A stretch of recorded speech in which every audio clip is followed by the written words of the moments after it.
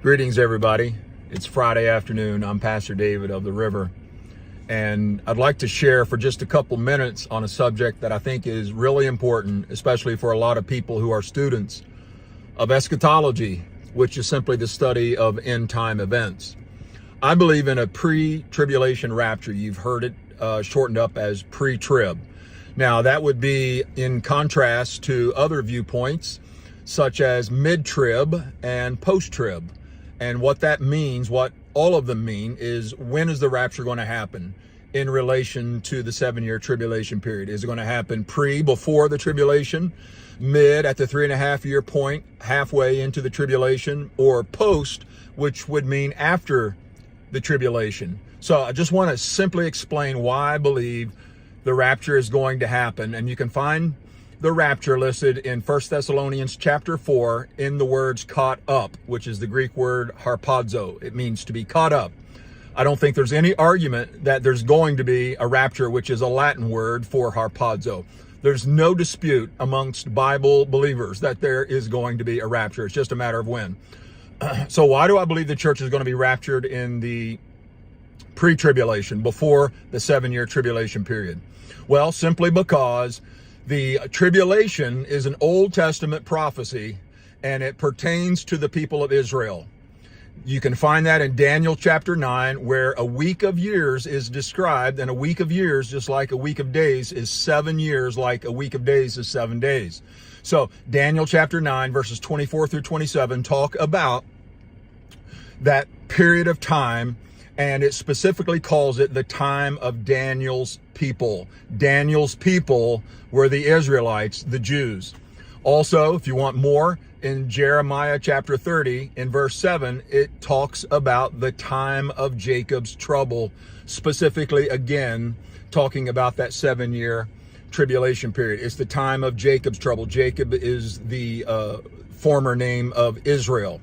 Now, something that's really important to understand about the rapture and the tribulation is the tribulation period is not, I repeat, is not about persecution.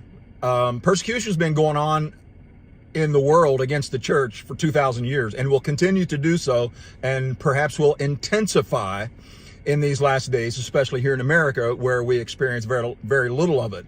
But instead of persecution, the tribulation, the 7-year tribulation period, is not about persecution from the devil. Oh my goodness, what's the devil going to do? The tribulation period is all about the wrath of God against evil in the world. All about the wrath of God. In Revelation chapter 6 and verse 16, it talks about the inhabitants of the earth wanting to be hidden from the wrath of the Lamb. So the tribulation is not about persecution. It happens, but that's not the point. The tribulation period is about the wrath of God, and specifically, it's about bringing the people of Israel back to God. Right now, they're estranged from God. They're separated from God. They're not in or part of the church. They're God's chosen people, so He's going to fulfill all of His prophecies. He's going to keep all of His promises to them by bringing them back, and how He's going to do it is in that 7-year tribulation period, where you can read about that is in the book of Revelation. Now, I've written a couple of books on this subject, the first of which is called Caught Up, the Rapture of the Church. But then I've written a verse-by-verse commentary on the book of Revelation, where you can go through and read and study about chapters 6 through 19. The word church is never mentioned. It's all about the people of Israel. So knowing that the tribulation is about the wrath of God, we must therefore look at what the scripture says about wrath pertaining to the church. Some people think that the wrath is going to purify the church. But let me say this, and let me be entirely bold about it. The blood of Jesus is what purifies a believer, what purifies the church. If it took the wrath of God to purify me, then the blood of Jesus was not effective. And I know that's not the truth. So 1 Thessalonians 5 and verse 9 says specifically, God has not appointed us being the church, God has not appointed the church to wrath. So let me recap. I believe in the pre-tribulation rapture, before the 7-year period of tribulation upon the earth. God's going to rapture up His church. He's going to catch up His church. And might I add that there's no special inclusion into the Rapture Club if you have met the condition to be saved, which is washed in the blood of Jesus, then you have met the condition of going in the rapture. In other words, if you would go to heaven when you die, then you will go in the rapture if that happens before you die.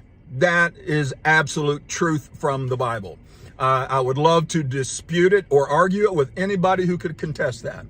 Okay, so I believe in the pre-tribulation rapture. Secondly, the tribulation period is not for the church, but for the people of Israel. They will come back to God in that 7-year tribulation period. And then lastly, I want to say there's no prophecy remaining to be fulfilled before the rapture takes place. So please, if you hear this and you're not saved, give your heart to Jesus, because the rapture could happen at any moment. Always be ready. Church, I'm ready for his coming, but I know until then we've got work to do. So let's be about the Father's business. Let's do his will for our lives, and let's finish strong. And even so, Lord Jesus, come quickly. Hey, if you like this little this video, then please hit the share button. If you don't have a local church and you live in the Safford, Arizona area, Southeast Arizona, then please come out. Our service times are Saturday night at 6 o'clock and Sunday mornings at 8:30 and 10 o'clock. We're located on Highway 191 in Safford, Arizona. Our church is called The River. We love you.